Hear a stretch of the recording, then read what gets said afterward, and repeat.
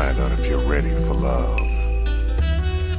Here's your marvelous host, Nikki Lee.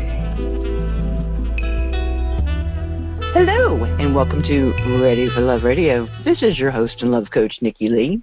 It's Valentine's long weekend, so I decided, I normally do something unusual for Valentine's Day, but I am actually, this is going to shock you all, I am going to do something traditionally romantic for Valentine's Day this weekend on the show. So I know you're all probably going into shock. I know you are, but you all are going to love this. This is a very unique love story, and y'all would be disappointed if I didn't have a unique something for you. So this is a unique love story. I'm going to introduce you all, and I'm probably going to mess up his last name, and he will straighten me out if I do. Larry Inviglia? Is that right, Larry? Very close, Nikki. Inviglia. Very close. Okay. And okay. Here we are. Pleasure to be here. See, I did listen when you said that, so I was close. I was close. Yeah. All right. He wrote a book, and I like this title. This is very unique. The title of the book is 126 Days, 11 Minutes, Our Love Story. Now, that probably has you curious going, what? But it's going to make sense, I promise. The book was written to honor the life of Gail and their love for each other. Although brief, Larry considers his relationship with Gail as one of the most profound experiences of his life. He also hopes that 126 Days, 11 Minutes inspires others to say yes to love even when your logic says no. Larry believes there are many beautiful souls who are looking to discover and experience unconditional love. His book shows it's possible. Let me ask you this, because I'm going to forget if I wait. I run into people so often, Larry, who say they're not going to give a relationship a chance if they don't think it's going to last, just last forever. And, I've had many relationships over time that lasted for a certain amount of time, and then for various reasons, they ended. And I'm not one of these kind of people that if a relationship ends, I don't feel like I failed. It's run its course for various reasons. What do you think I'm wrong about that? Or what do you think about that? I don't, Nikki. I believe connections in life are always for a reason, including love relationships. And some of them last a long time. You can get a couple that meet in high school and they're married for 60 years. Beautiful. And then there's others that people come into your lives for a reason, whether it's 6 months, whether it's a year, and there's a purpose for it. And they're supposed to be in your lives for a specific reason. So you learn something about yourself, you learn something about others, you learn something about love. Sometimes it could be real good, sometimes it could be bad, sometimes it could be ugly, right? But you learn. So I am with you on that. Every relationship has a purpose, and sometimes they do run its course in that process of open discovery. As long as people are honest with each other, I think they all have a purpose in their life. Yeah. Well, I love what you said about how we learn something about ourselves, because I think any relationship we have, when it's over, we should look back on it and figure out what we learned about ourselves. Because any relationship, we have learned something. We may not like to think about what we learned, but we have learned something about ourselves. And sometimes, and I've had this conversation with a really good friend of mine, is we've learned what we don't want in a relationship, what we won't tolerate, or how we need to set our boundaries better the next time we're in a relationship. There's so many things that we can learn from a relationship, and so many things that we learn about ourselves and even what we need in a relationship.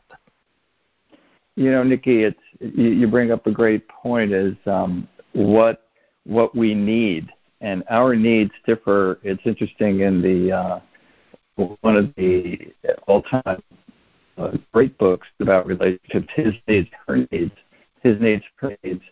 And I think it was Harkey is the author, but he came up with the 5 basic essential needs of a man, and this was in a marriage situation, heterosexual marriage situation, and the 5 essential needs of a woman.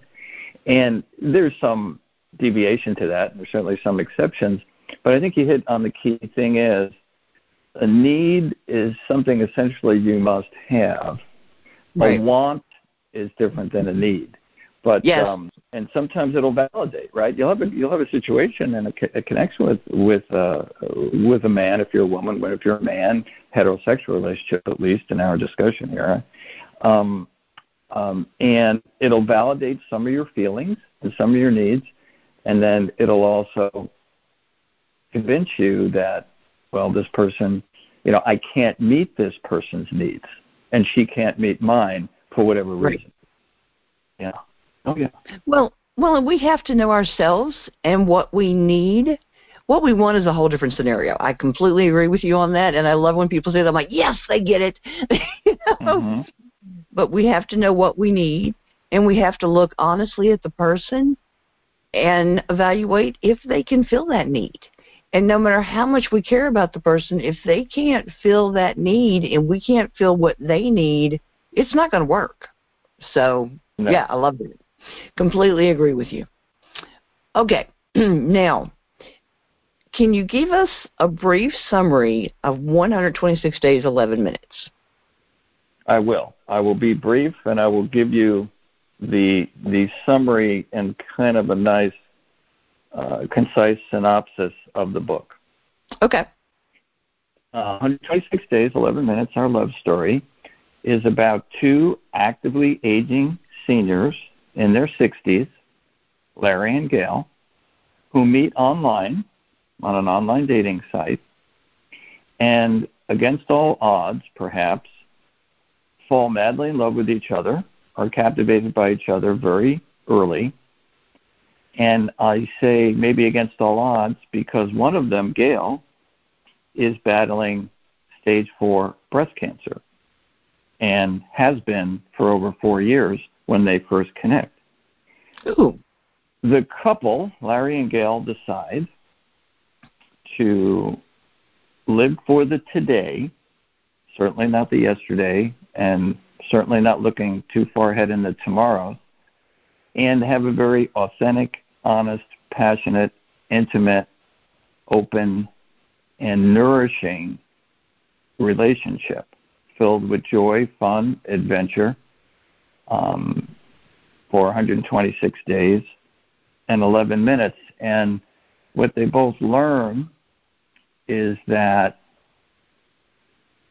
it is possible and worthwhile to love with loss rather than never to have loved or risked at all.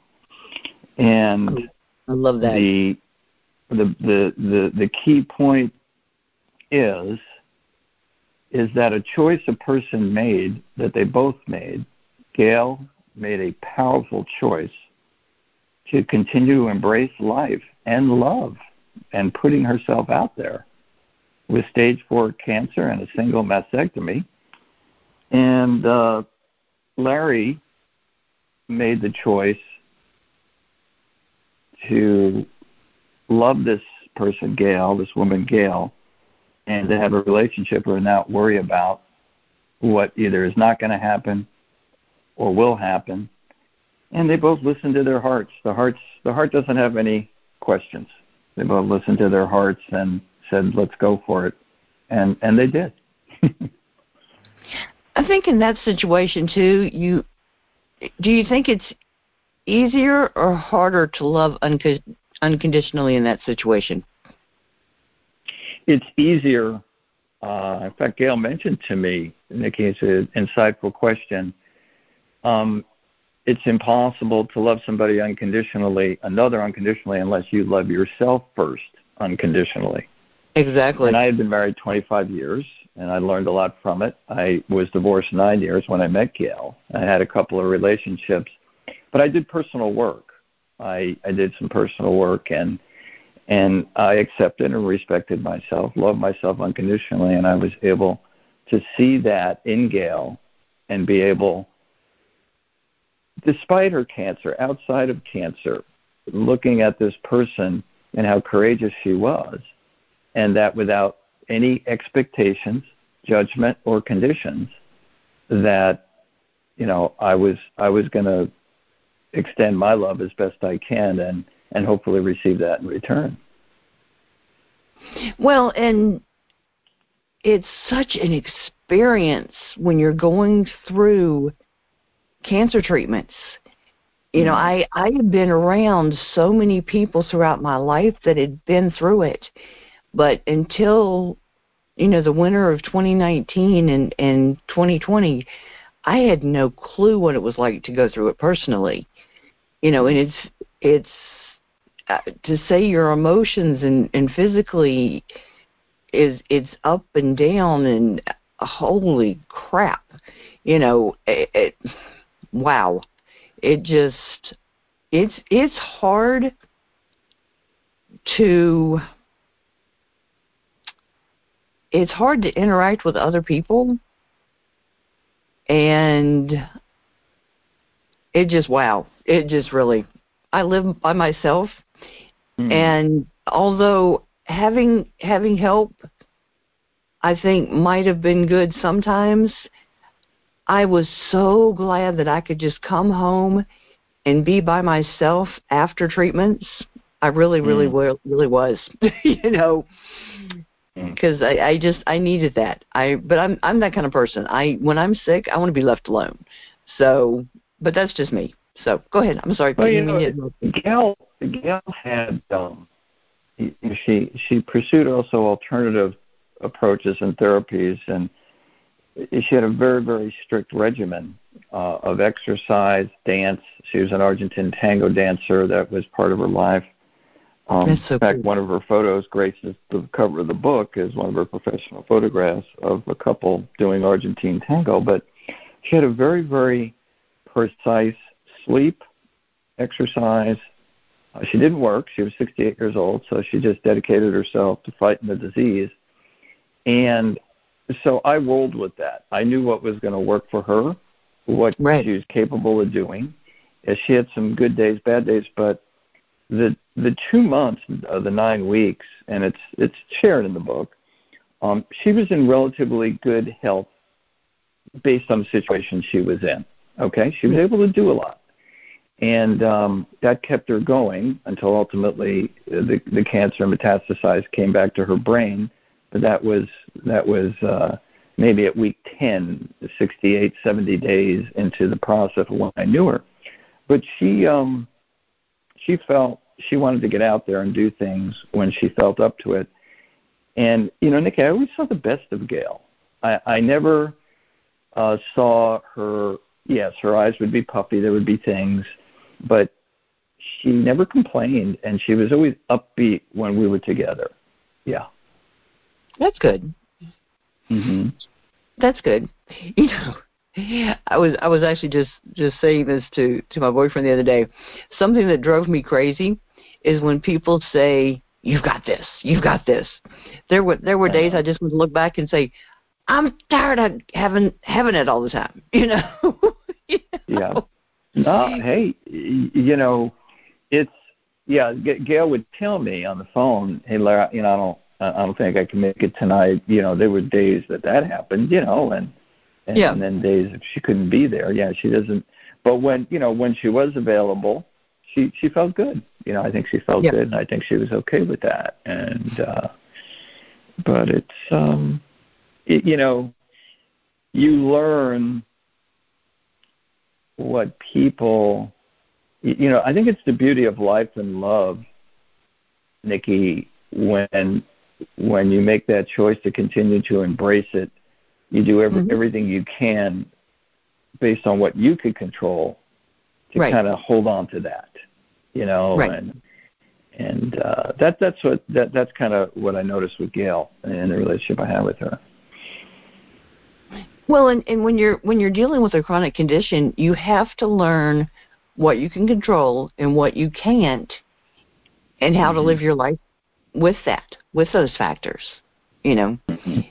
And the sooner you figure that out, the sooner at peace is going to sound funny to anybody that hasn't had to deal with it, but a certain peace does come over you when you get to that point. I mean, I've gotten to that point with the things I have to deal with, and it's like, you know, there's certain trade-offs, you know, when you're like, okay, this I can do, this I can't do, but what other things can I do now that I might not have done before, you know? And you know, Nikki, that's a great point, because I think that's why Gail was able to put herself out there. She said, you know, she was a very beautiful woman. She was a full 5'7" in her day. Of course, when I met her, she was 68, but she had already had a mastectomy. She had neck surgery because the cancer had moved into that.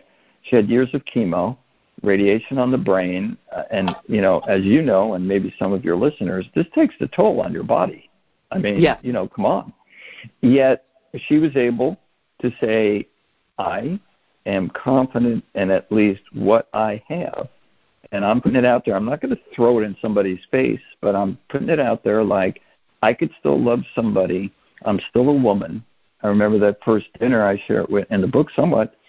You know, she told me, Larry, if I couldn't be a woman, I'm not going to be sitting here in front of you, okay? I'm not a charity case, nor I'm going to sit down there and talk about cancer every time we get together, but it is a battle I'm fighting.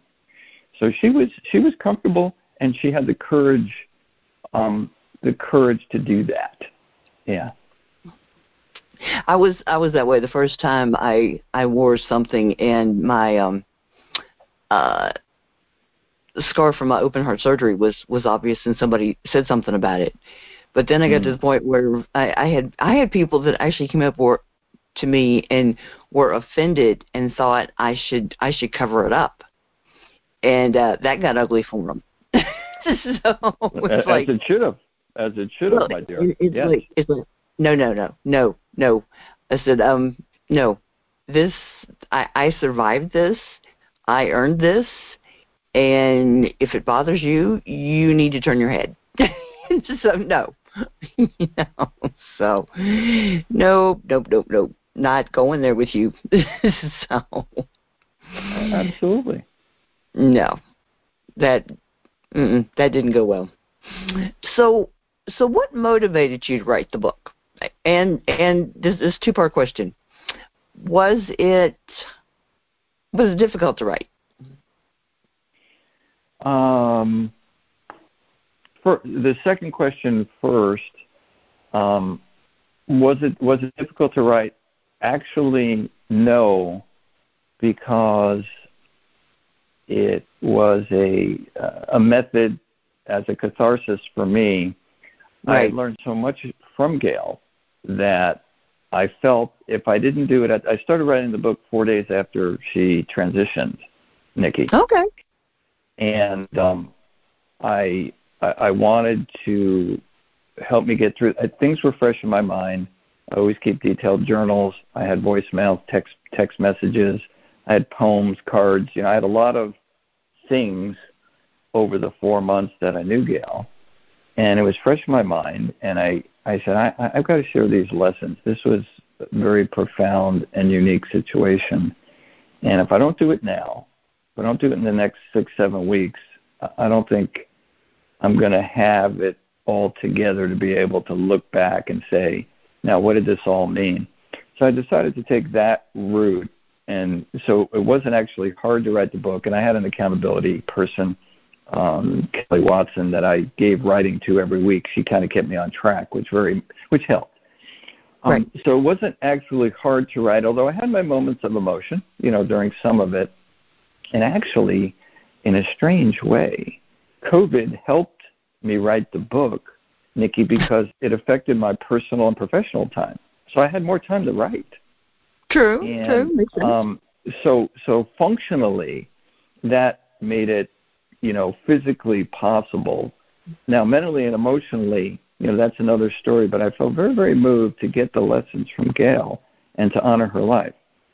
Now, why I wrote the book when I look back, Gail had mentioned on day 51, I think it is, the book is detailed in days. Each day is a chapter, and each chapter has a title.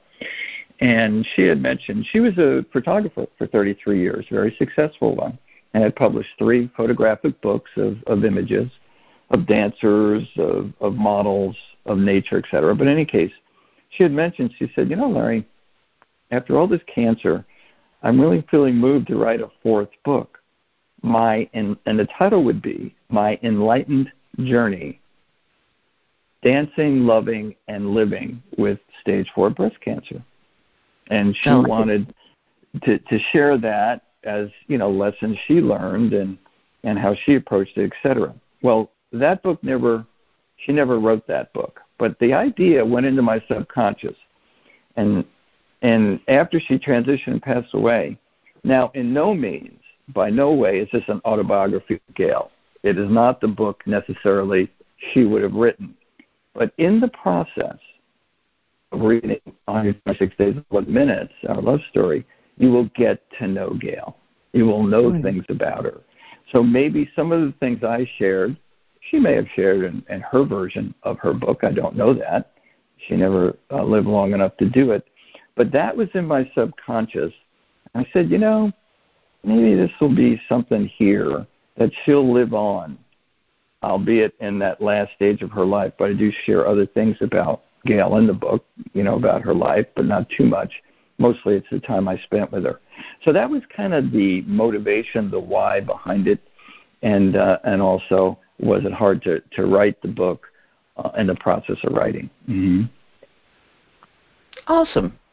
Well, I did the same thing. I was so motivated once I started learning how serious the aortic dissection is and how misunderstood and all that. Mm-hmm. And plus, I mean, my life changed radically in like less than 24 hours. So I needed to kind of work through all the stuff I was trying to absorb. So, and I knew that journaling helps to do that. So I actually wrote a mini version of what happened, mm-hmm. and the fact that women aren't really told the signs of heart failure, which I had no clue what was going on because I didn't have any heart pain, no chest pain, nothing. Mm-hmm. After the initial dissection, that was real bad. So I actually wrote a mini version of what happened and released that along with, there's like 90 pages for journaling in the back of the book. So I completely understand the cathartic and the catharsis of putting it out there. So I completely understand mm-hmm. the need to do that. It's funny, though, when I look at that book now, mm-hmm. I normally have a very, I have a definite style that I use when I write, and the mm-hmm. style of that book is very different. And I think it's because of the mental space that I was in when I wrote that. But I mean, exactly. you can feel a very different feel to that book when you read it. So it just, at some point I'm going to expand it, and of course now I have considerably more surgeries to include to it and that kind of thing. But at some point I am going to expand that book. And you hit on a great point, Nikki. It's the space, mentally, emotionally, spiritually, physically, you were in at the time. Right. And that will not necessarily dictate, but that will influence, right, the mm-hmm. spirit of your writing at the time. No question. Right. No question. Yeah, it surprised me, actually, because I got it done and released so quickly that I hadn't gone back. And when I went back and I opened the book, I'm like, ooh, that's me? You know, because mm-hmm. it was just that it actually felt cold to me when I read it. It's so different. So, of course, because my books have the same tone that I have when I do the show. It's very similar, mm-hmm. Mm-hmm. And it was jolting to me when I picked it up to read it. So it's very different, I feel. So now both of you were in your mid-60s. She was battling mm-hmm. stage 4 cancer. Mm. What made you pursue a relationship? I mean, you were both on dating sites, so you were thinking about it. But were you, when you were on the dating site, were you thinking about getting into somebody else that had cancer, or what? No, I wasn't. And interesting question. I had said I've been a life and business coach for fitness professionals, people who own gyms, studios, and in the fitness world for many years. And one of the exercises we do, Nikki, is we call it a 10 forms of wealth, and we score ourselves from a scale of 0 to 10 on different areas of our life. How are we doing financially, professionally, sphere of influence, adventure, legacy, mindset, spirituality, etc. And one of the wealth areas is love, L-O-V-E. And I was low. I set out for the new decade and the new year like I was at 3. And I had 2 other relationships, respectful, with 2 women that I had met online. And as you said earlier, they didn't, one lasted a year, the other maybe 6 months. They were for a reason, but they weren't long-lasting. So I said for 2020, I am setting the intention to get my love wealth area from a 3 to at least a 7. I mean, I got to do something here, okay? So I got back online, and it was early. It was like January 6th, and I saw a woman that had viewed me, and it was Gail, and I sent her a text, via the online site, et cetera, and she said, Larry, I do better talking. Here's my number. Please call me. Which sometimes is unusual, so I called her. And we were on the phone for over an hour, more than an hour. And she was very authentic, very open. And my goal also for the new year, this is past January 2020, Nikki, was I wanted to experience align with a person mentally, emotionally, physically, and spiritually. I never really had all 4, even though I was married 25 years, and all due respect to my ex-wife, etc. But I just didn't. So I said, well, that's kind of what I'm looking for. And then after being on the phone with her, I mean, I was very connected with her, and she was very open, very honest. She told me immediately about her stage 4, and I got more captivated the more and more I talked to her, and I really felt I needed to discover more about Gail, this woman. And that led to our date the next night. We went to dinner the next night. We had the phone call on a Monday and on Tuesday. So, no, I wasn't, but I was so captivated and just so connected to her. It was easy. The discussion was just easy, and she was hopeful. She was optimistic on the phone. She said, look, I've battled this for over 4 years, and I feel I can beat it. It's going to take some more effort to do it, but I'm optimistic about it, Larry. So that's kind of, where I was at, and what attracted me to Gail. Once I talked with her, I wanted to know more about her, Nikki. Okay. All right. I get that.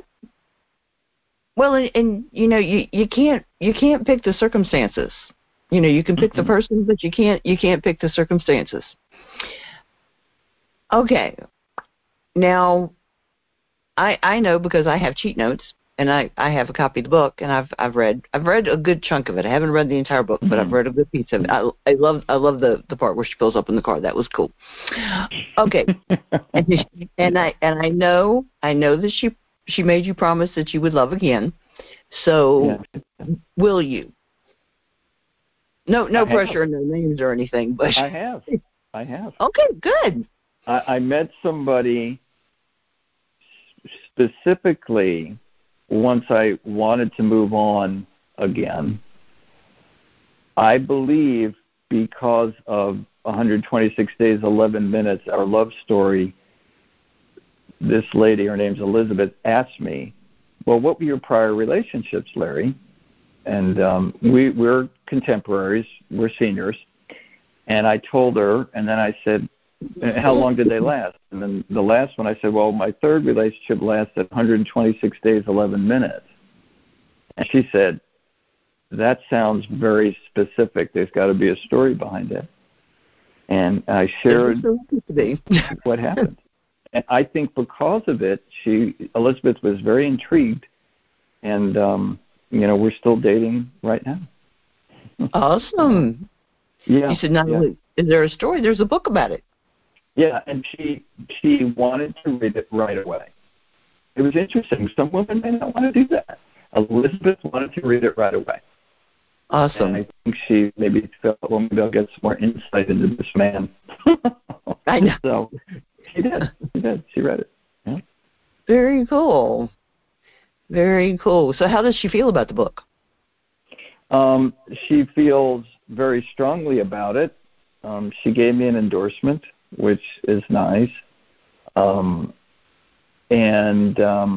She feels, and she told me, she's a learned woman, and she said, Larry, look, I'm pretty upfront.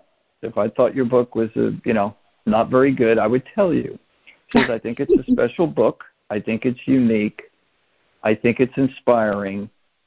People may know the ending in that Gail transitions ultimately, but she says, to me, it's an inspiring book on how a man and a woman could relate and treat each other and love each other under difficult circumstances, and then how even though a connection may be brief, it could be profound and very meaningful and life-changing. And she said it gave me hope again that there's kindness in this world. She said, the real heroes in many cases in life, Larry, are the ones who aren't here anymore, right, that have moved on. They gave their all. And she said, but what you provided for her was admirable and genuine. And Gail did a lot for you, I know, but she was so lucky to have you in her life during those last 4 months of it. She says, I think it was just a wonderful thing. And she said, I commend you for doing it. I know it doesn't define your entire life, but that was something very special. And I appreciate that you did that and that you had that relationship with her. I like that. Yeah. Yeah, she was very complimentary about it. So not threatened by it at all. That's good. Yeah. Awesome. Well, that says a lot about her, because it's amazing the people that feel threatened by things they shouldn't. So that's good. It is good, and I will say this. I told Elizabeth, I said, there's no comparison. I'm not comparing you to Gail or vice versa. Gail was there in my life for a certain reason, almost like we talked about at the outset of the call here, Nikki. Right. And there was a purpose for it. And because of what I learned from Gail, I'm taking what I learned into my relationship with you now. I'm a better person. Yeah. Well, that's the way it should be. That's the way it should be. I don't see why people can't get that. Why they have to feel jealous of a past relationship. Because, like I said, you learn from each relationship, and then you carry that to the next one, and it should improve the next relationship. I don't know. I just don't know. Well, love is, love is, I guess they say, what, Carole King song, only love is real. Everything else is an illusion. Sometimes love could be an illusion for some people, right? Well, that's what we do in our business lives. We learn something on a job, and we take it to the next job, so we're better, or we should. We get business skills and we take it. It's the same in all facets of our life. Why can't people understand that? Okay. But that's a whole other tangent. Okay, we stick with the story. So what benefits do you think people will receive from reading the book? Wow. Number one, one of the benefits will be that it's never too late to fall in love. Okay? Oh, I like that. It's never too late to fall in love.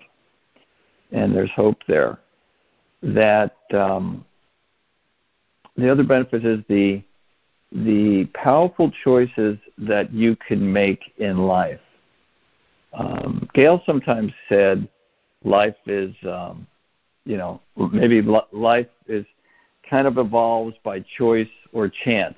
But I think some of the choices that you make and the powerful choices you make, in Gail's case, she made a very powerful choice, as I said earlier, to embrace life and love during a difficult time, which turned out to be the last stage of her life.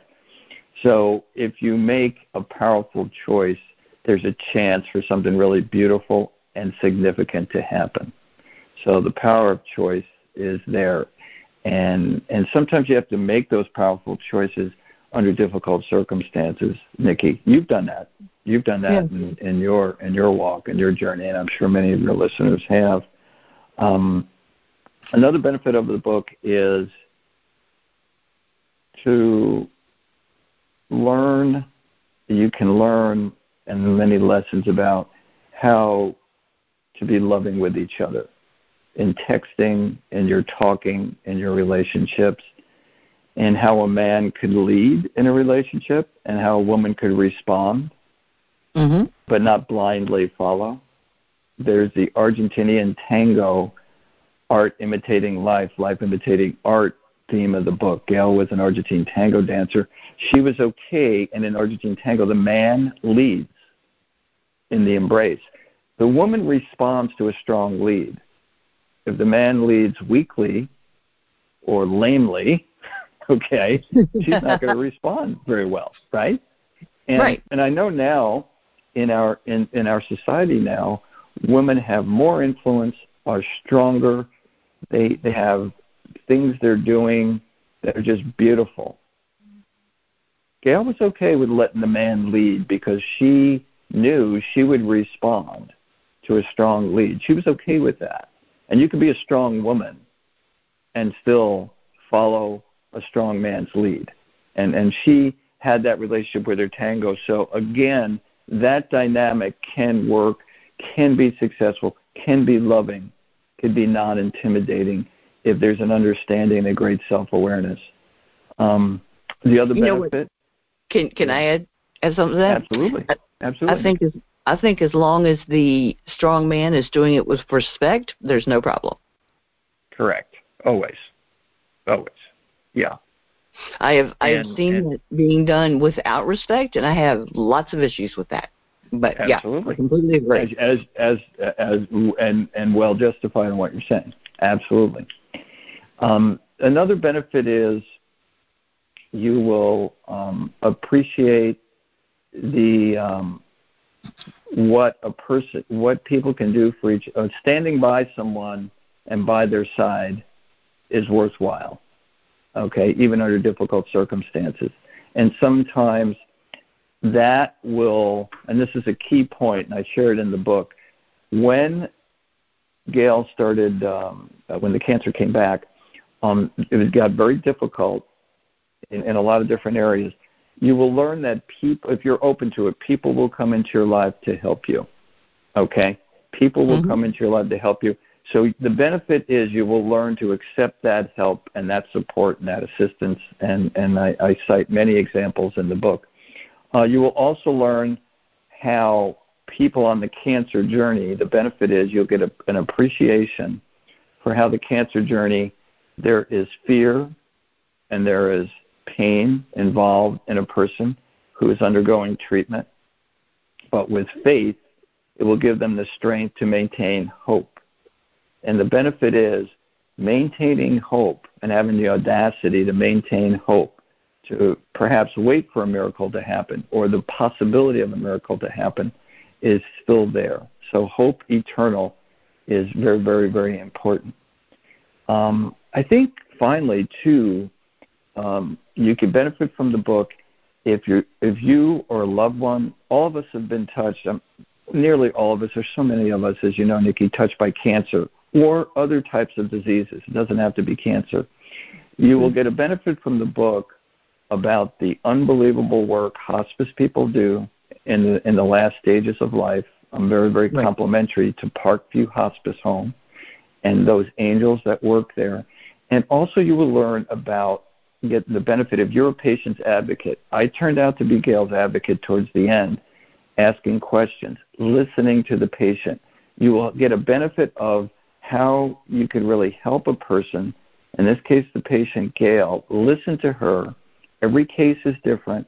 Even though you may not agree of maybe the choice she makes, you have to respect it, okay, and help her transition as she wants to transition as best you can.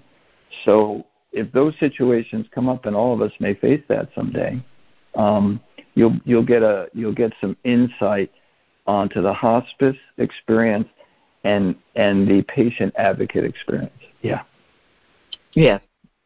Well, and I mean, I've always stood up for myself, but it's been very interesting, as dramatic and as extensive as my situation's been the last 5.5 years.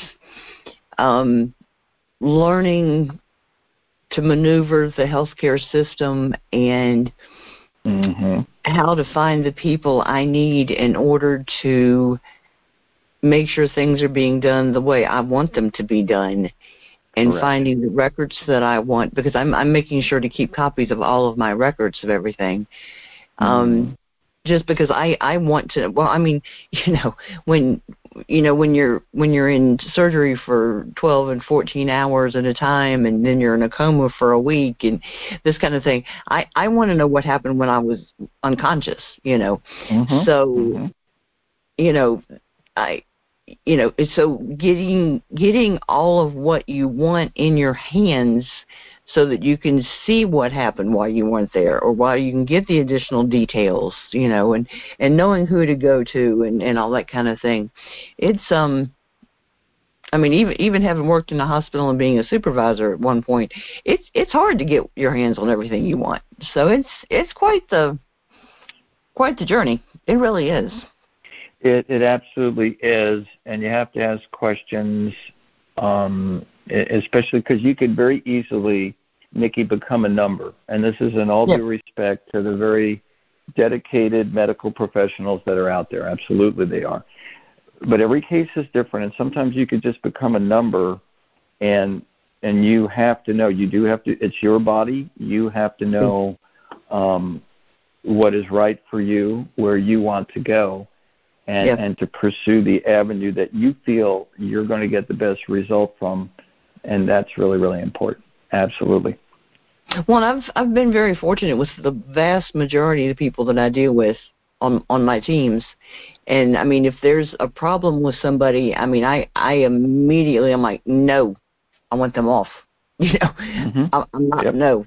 I mean, I went in and about 4 months ago, I went in and somebody actually, as I was walking in to have a CT scan, which I do like every 3 months right now, to check the status of everything, and I was walking in to have those done, and I walked up to the desk to check in, and they're like, oh, that was just canceled. I'm like, excuse me?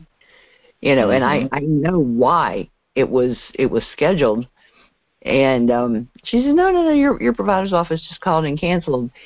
And I went upstairs and went, no, there's a reason it was done. Who did this? And I found the nurse that did it. And she said, oh, well, I didn't feel it was necessary. I said, well, who cares what you thought? No. The doctor and I discussed this. This is why it was being done. And so we had to reschedule, and I had to go back again. But it's like, it was not your call. You don't know me. So, no. And turns out that it was very needed, and when I went back and had it done, we now have to do surgery again. So she was incredibly wrong. So you have to stand up for yourself. You do, and that's and maybe that's the other benefit. Just a quick add-on here. Gail always said, how important it is to stand in your truth. Okay, and when you stand in your truth and to your core values, and don't deviate, and you know who you are, and you have great self-awareness. Don't deviate from that. Don't let somebody talk you out of something. And she stood to her truth to the end, so there's a benefit to that. And that actually led to, and I shared in the book, the process that we had to go through to get Gail into an inpatient hospice home here in San Diego. There's not very many of them. There's only 3 of them. One has 4 beds. 2 of them have 4 beds. The third one has 6 beds. And they have it's covered by Medicare, and they have 24-hour nursing care in 2 shifts. And there was a variety of reasons we were able to get Gail in there, some unbeknownst to me, but we were able to make it happen. And that's because Gail knew about her cancer. She knew how she wanted to transition, and we were able to make that happen. And I share it in the book as to some of the things that came to pass, but it's a lot of things, what you just shared, Nikki, about asking questions, saying no, asking another question, and then pursuing that avenue that you feel is going to work best for you. Yeah. Right. Well, and I've taken a lot of time over the last 5.5 years too to get to understand the condition, and then I had genetic testing done because nobody could figure out why this even happened to me. I'm like, okay, my world has been flipped upside down. My health is drastically different than it was. I want to know why, So, and when I was diagnosed with cancer, they offered to do the genetic testing for me. And after my mom died of cancer, I said, okay, I want to know. I want to know some things. So I went in and I had aortic testing and cancer testing done. And so I actually have answers now, and so that gives my doctors some extra things to gauge and keep an eye out for. And absolutely. So it's nice to, I don't know if nice is the right word, but it helps to have some answers. It helps them to have some answers to know. Actually answered some questions about my dad's health from when I was about 11 or 12, but and like I said, doing research, I'm in 2 support groups in Facebook that I can go in there, and everybody there gets it. Everybody understands those frustrations I have every day, and if I'm upset about something, I can go in there and go, okay, y'all, you all understand because y'all deal with this every day too. Have you had, in like with the surgery coming up, I can go in there and say, okay, this is what I'm facing. What have y'all had? What kind of recovery time did you guys have? Is there anything specific y'all can think of I need to ask the doctor before we do this? Because I've got like a pre-op workup coming up in a couple weeks, So it just, I like to be forearmed. I like to, when I go in there, I like to know what I'm talking about. And the thing is, the doctors respect that. And so when I do have questions or something comes up, they sit down and they have intelligent conversations with me. I appreciate that. I want to know what's going on. Absolutely, Nikki. And you hit on a great point. There's a difference. Boy, this is so important. There's a difference between reacting to something and then responding. Now you have laid the foundation with your doctors and whoever else on a response, not a blindside reaction, which is a huge difference. Absolutely.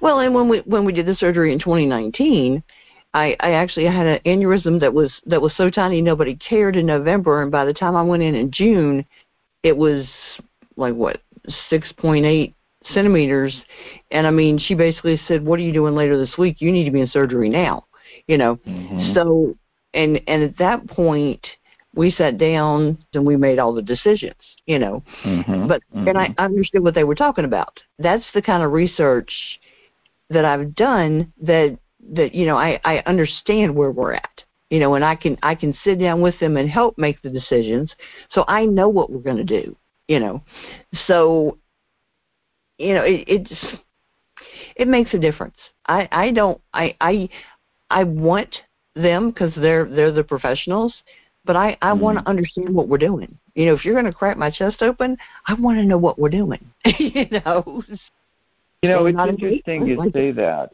Nikki, and kudos to you. I had a question somebody asked me in regard to Gail's situation.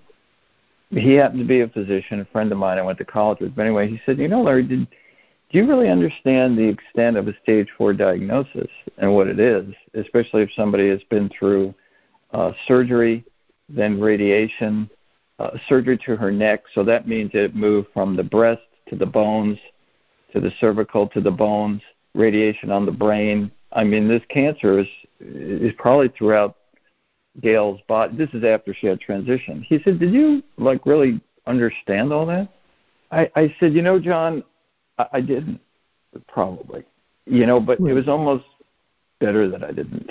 Okay? Yeah, it probably was. Because maybe if I did, maybe I would have, when I had the first date, I would have got up and walked away. I mean, I don't think I would have done that, but in my case, in Gail's situation, in our love story, it was it was better I didn't know the extent, right? Because then maybe I wouldn't have risked, and perhaps I do want to caveat that, because some people have asked me that question, and I said, well, honestly, I didn't start researching stage 4 breast cancer after I got off the phone with her before the date. I didn't do that. I went and said, I got to meet this woman. She seems really cool. So, so maybe my naivete, and even though I had a stage 1 rectal cancer, it was different. So I'm kind of bringing that home to the points you're making in the understanding of when you have a serious condition, what it all means, what can happen. Mm-hmm. Well, and each person's experience is so different too. That's right. Every one of us experiences. I mean, that's real obvious in my support group with the dissection. I mean, even those of us that have identical diagnosis, our individual experience is so different because our individual health is so different, Mm-hmm. So even if you research the condition, you're not really going to have that person's experience. You're not going to understand their personal experience and what they're going through, So, exactly. You wouldn't really know. That's why you need to talk to them and be around them and see how they're dealing with it. So, I mean, you'd have some basics, but yeah, you gotta see what they're doing and how they're handling it and their body's reacting. So, if a person, and like this all started because one of the women in my cancer support group was thinking about starting a relationship with somebody, and she's stage 4, and she was asking all of our opinions and asked what we thought. And my comment was, and I told her what I thought, and then I said, and then when you finish reading what my thoughts, go to Amazon and get this book. And I said, thank you, Nikki. Wait a second. Now I need to have Larry on the show. So it just, we each have to do what's right for us. But since she was already thinking in that vein anyway, I said, and so then to, get somebody else's perspective on it that's been there, you need to read his book. There's, it's interesting, you mentioned when you put, and I think, Nikki, you've done this in your journey, and many of your listeners have, and I'm sure many in the support groups, which are great, because when you're willing to put yourself out there, whether it happens to be in a testimonial, in a book, in a video, whatever it happens to be, you're willing to put yourself out there, something incredibly positive will happen that you can't predict. Okay? And I got a note from a lady, I think she's in Illinois. She married her husband. She was 23, and her husband was 29, and he had stage 4 cancer, and she married him.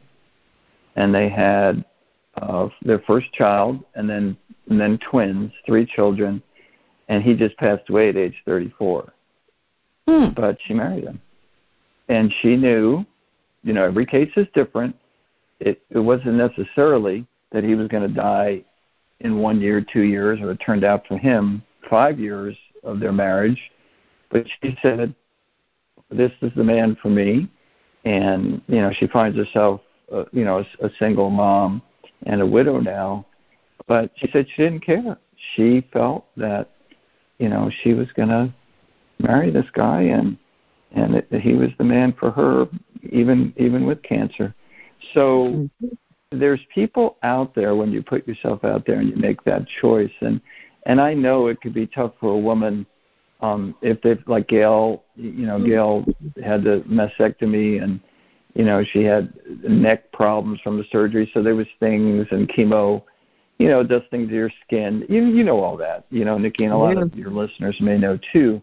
So, but she still had confidence enough to say, hey, what I have here, I'm comfortable with, and and I believe somebody else can be comfortable with it, because there's always someone else out there for you, and you have to keep that hope alive, right? We talked about that if you put yourself out there, Gail did, something beautiful will happen, and you'll attract somebody into your life. And Nikki, as you so intuitively have said, every case is different. You don't know that somebody's going to necessarily pass away.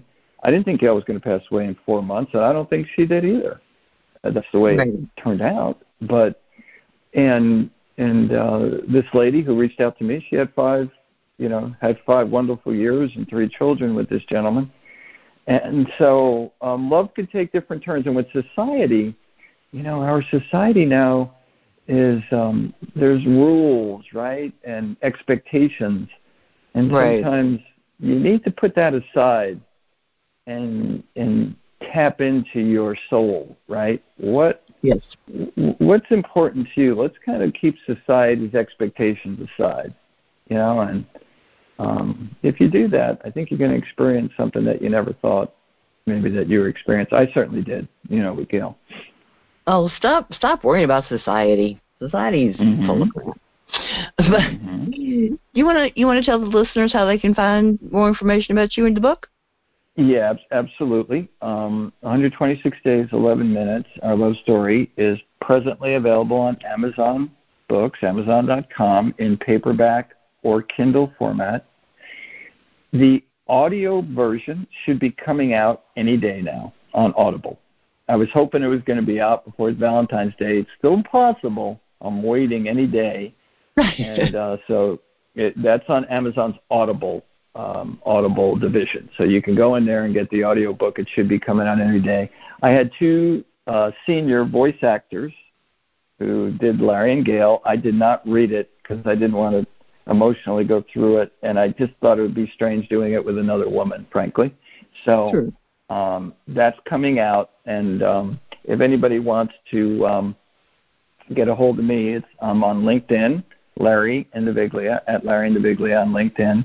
I'm also on Facebook at Larry Indiviglia, and those are the 2 ways to do it. If you want to email me directly, I answer them all. L Indiviglia, I know that's a mouthful, LINDIVIGLIA @gmail.com, and that's the best way to find out more about the book. I may do a companion workbook to the book. I have a couple ideas in the works, but right now, just getting the book out, it's fairly recent. That's the most important thing. Okay. Well, I'll tell you what, I will have all the links for Larry and for the book on my website. If you go to www.readyforloveradio.com/126days, you will find it there. So, Larry, thanks a lot for being here today. I enjoyed the conversation. I hope that the listeners got lots of benefit. Nikki, thank you so much. It was an honor to be on your show. You really inspire so many people in how you're serving others. Continue to do that work, because it's certainly made a positive impact. And keep your health number one and stay healthy, so we can continue to learn and get all this great information and insight from you and your show. I'm certainly trying. I'm certainly trying, and my teams are doing their best to help me. So absolutely, thank you. They are working hard to keep me as well as possible. And listeners, I'll be with you next time on Ready for Love Radio.